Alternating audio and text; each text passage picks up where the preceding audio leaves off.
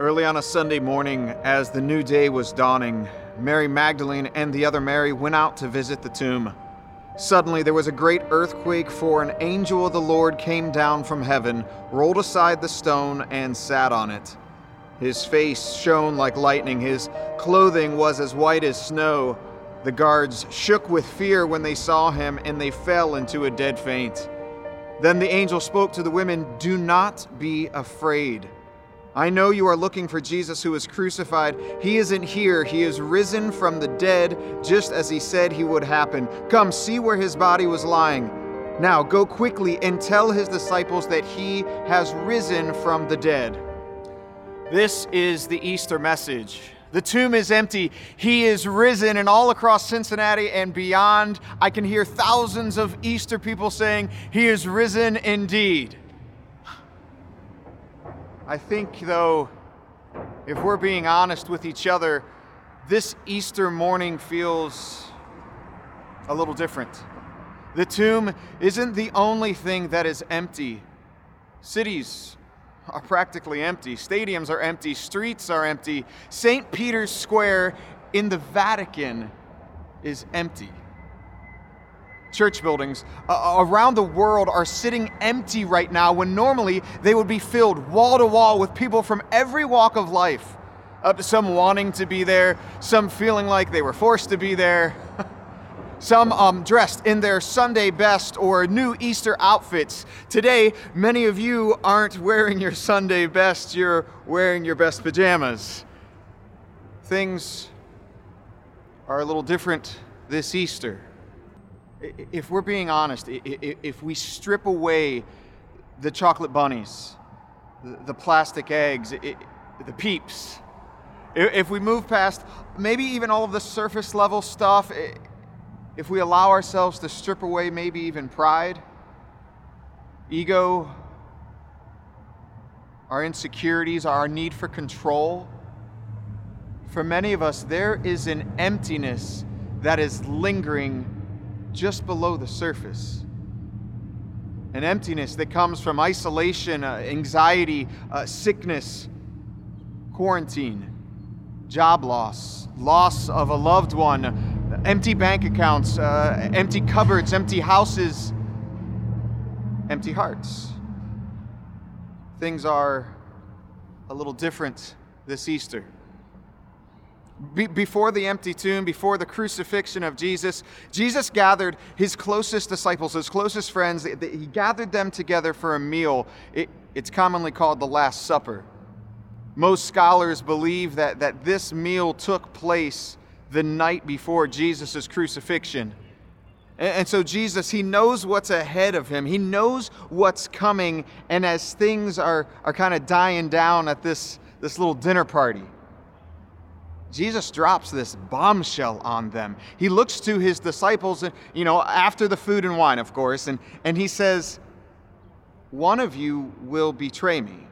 One of you will actually deny me." And of course, they all start arguing and saying like none of them would ever do anything like that. And I just want to share with you, this is Jesus' response to this moment. This is found in the Bible, in the book of Luke, chapter 22, verse 31. This is Jesus talking, and he's talking to a man named Simon Peter. He says, "Simon, Simon, Satan has asked to sift each of you like wheat, but I have pleaded in prayer for you, Simon, that your faith should not fail.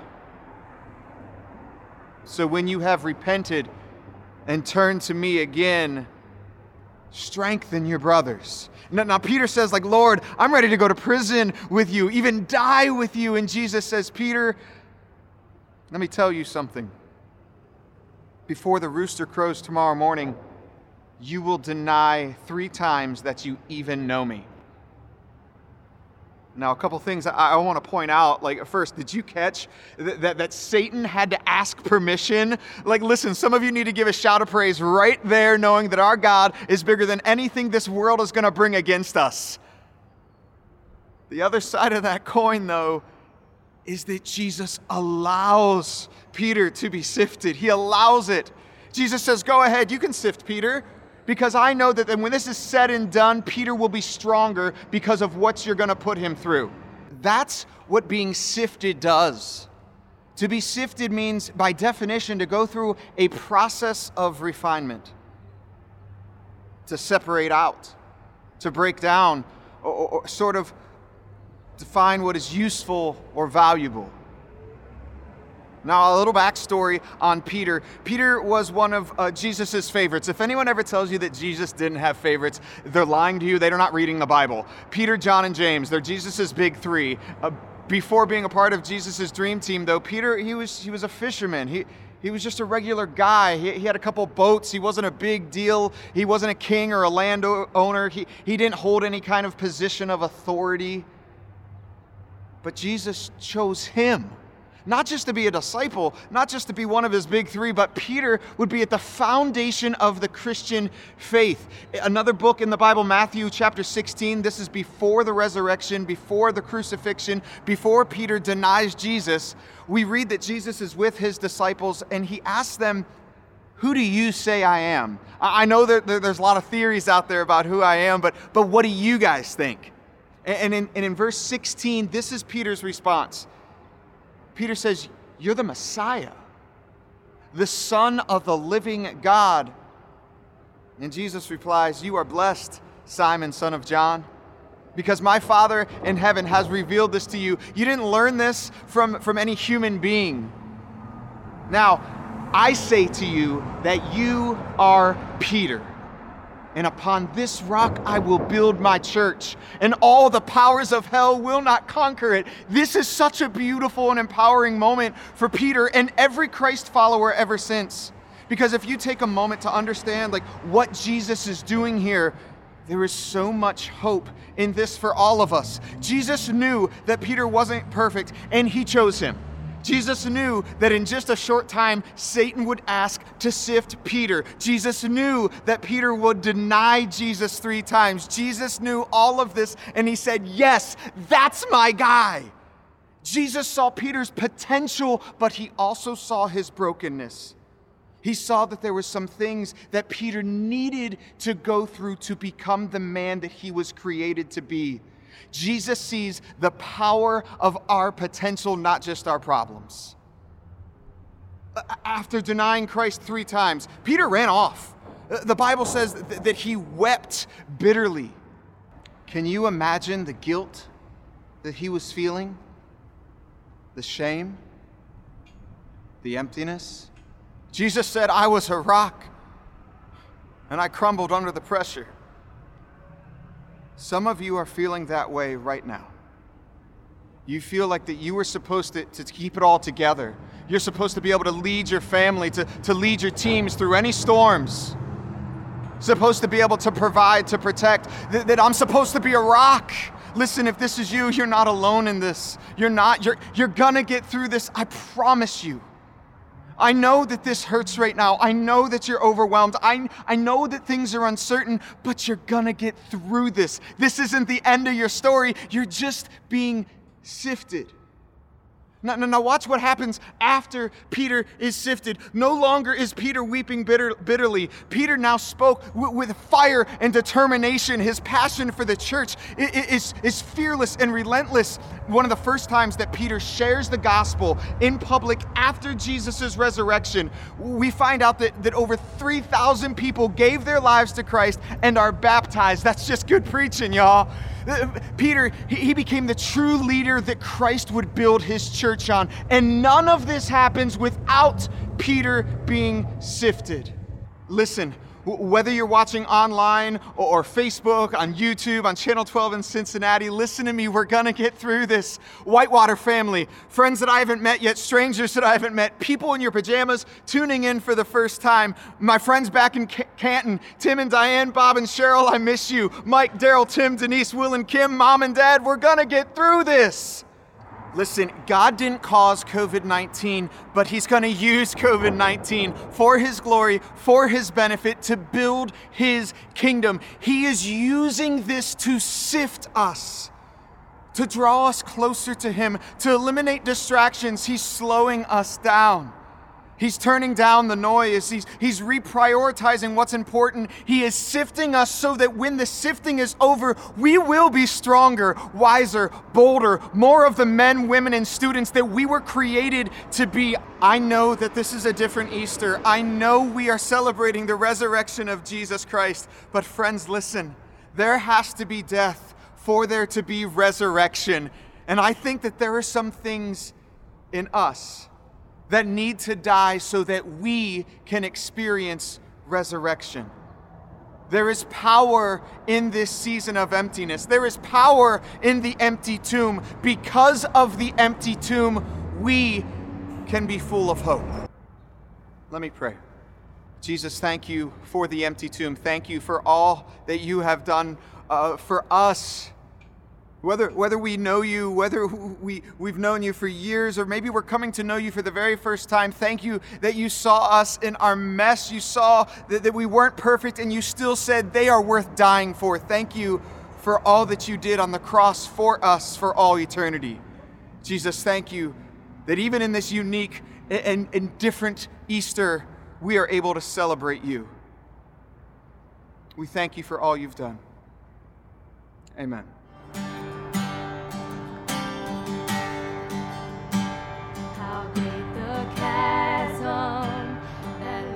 Between us, how high the mountain I could not climb. In desperation, I turned to heaven and spoke your name into the night. Then through the darkness, your loving kindness tore through the shadows of my soul. The work is finished, the end is written. Jesus Christ, my living hope.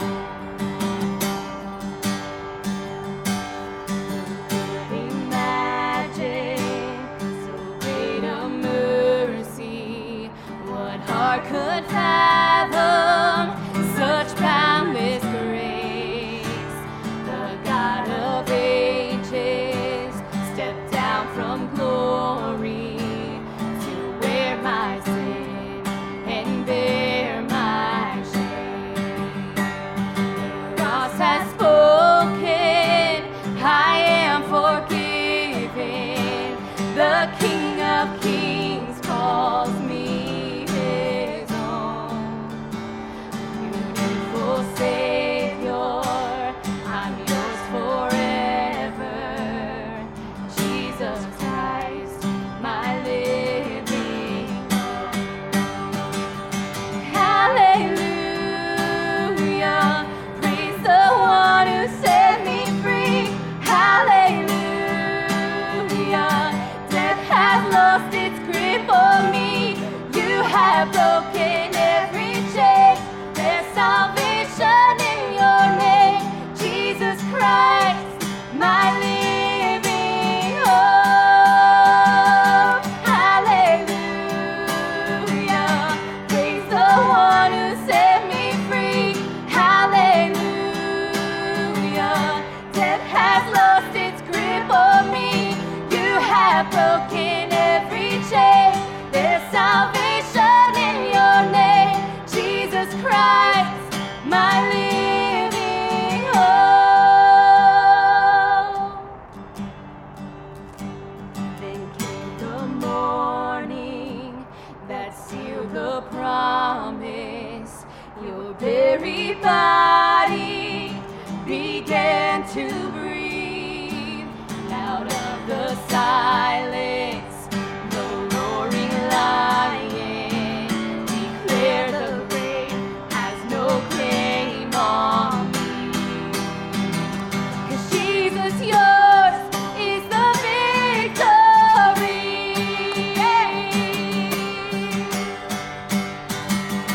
Hallelujah,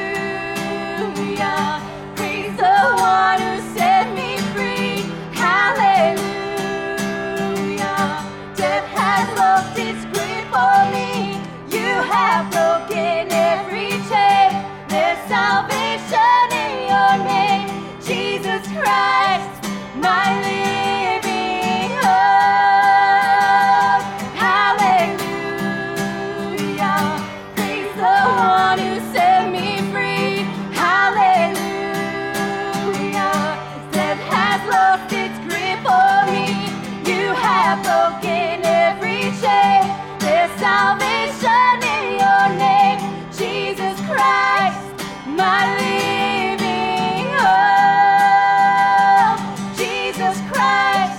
my living hope.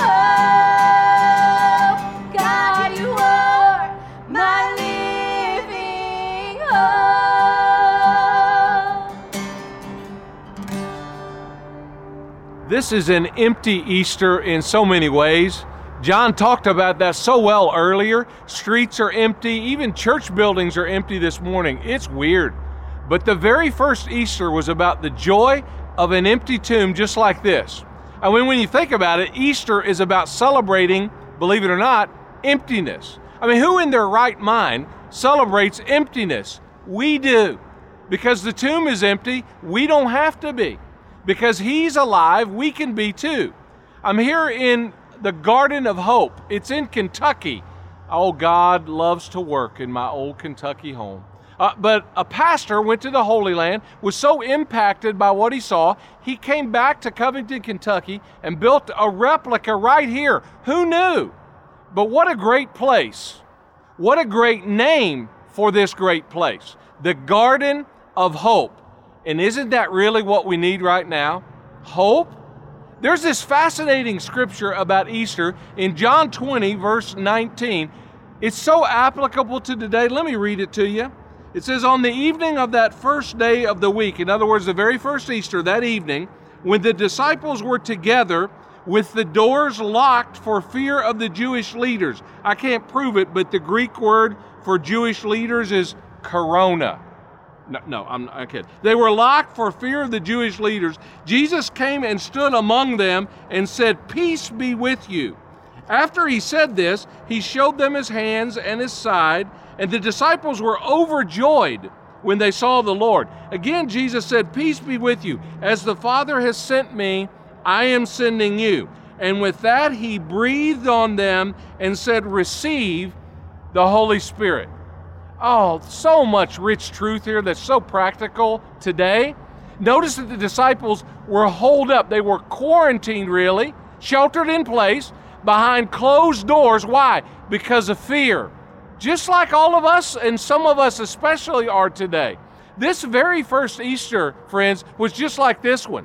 We can celebrate it just like they did. And I noticed in the middle of their quarantine, Jesus appears. He speaks a word to them. Peace. It says here, He breathed peace on them. I never noticed that before. What? He breathed without a mask? Yes. Oh, how we need a breath of peace right now. We no longer just need the breath, we need the Prince of Peace. It says here that Jesus passed through their locked doors into their quarantined room. Jesus came to them, because they couldn't come to Him. This is so powerful, friend. Jesus always makes the first move, Easter and every day. And perhaps that same Jesus right now is getting through to some of your locked up hearts and your minds right now. When the women on that first Easter Sunday showed up early at a grave just like this, they didn't expect the tomb to be empty. Dead people tend to stay dead. Nobody was expecting nobody in there. They were looking for dead, not alive. Some of you might be too. You can find great hope, though, in emptiness. But like them, you have to go looking for it. Fear is found where you focus. So is faith. So let your gaze, your focus move toward Jesus, especially today, because He specializes in turning empty into full. Hey, we all like full things, don't we? Full stomachs, full-time work. Some of you even love watching Full House. I know, I see you. But today of all days, we can also be full of hope because the grave is empty. Jesus, the one who rose, was full of grace and truth. And that good news can help us live life to the fullest now. Hey friend, you don't have to be full of fear and anxiety.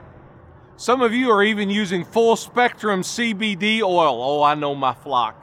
Put your trust in this risen Lord today, friend, because there is an emptiness without Christ. But Jesus can turn your deadness, your darkness, your emptiness into fullness of joy. You know, maybe you need some prayer right now in a big way, and our prayer team at Whitewater would absolutely love to connect with you through our live prayer chat. Please, let us know how we can pray for you. We want to pray for fullness and hope. I love the story about a father and his son who were riding in the car together when a bee flew in the car windows. That ever happened to you? The young boy started to panic because he was allergic to bee stings. But the father quickly grabbed the bee in his hand. He held it for a moment while the boy calmed down, and then he released the bee. The boy started to panic again until the father assured him that his sting was gone. "Look at my palm," the father said. "See this?" And there, still stuck in the father's hand, was the stinger of the bumblebee. "You don't have to be afraid anymore," he said. "I've taken the sting for you." And my friend watching today, that's exactly what Jesus did for the disciples, for you, for me. Remember, we read earlier in John's testimony that Jesus showed his hands and his feet to the disciples?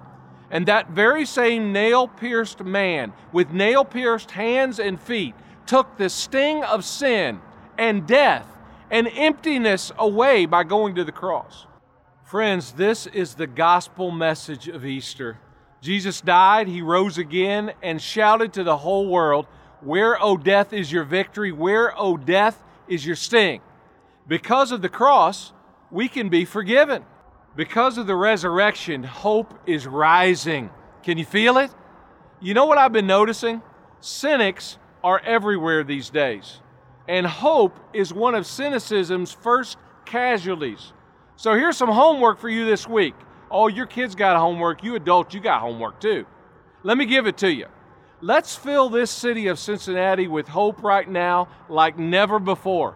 Let the Jesus people declare the message of the empty tomb.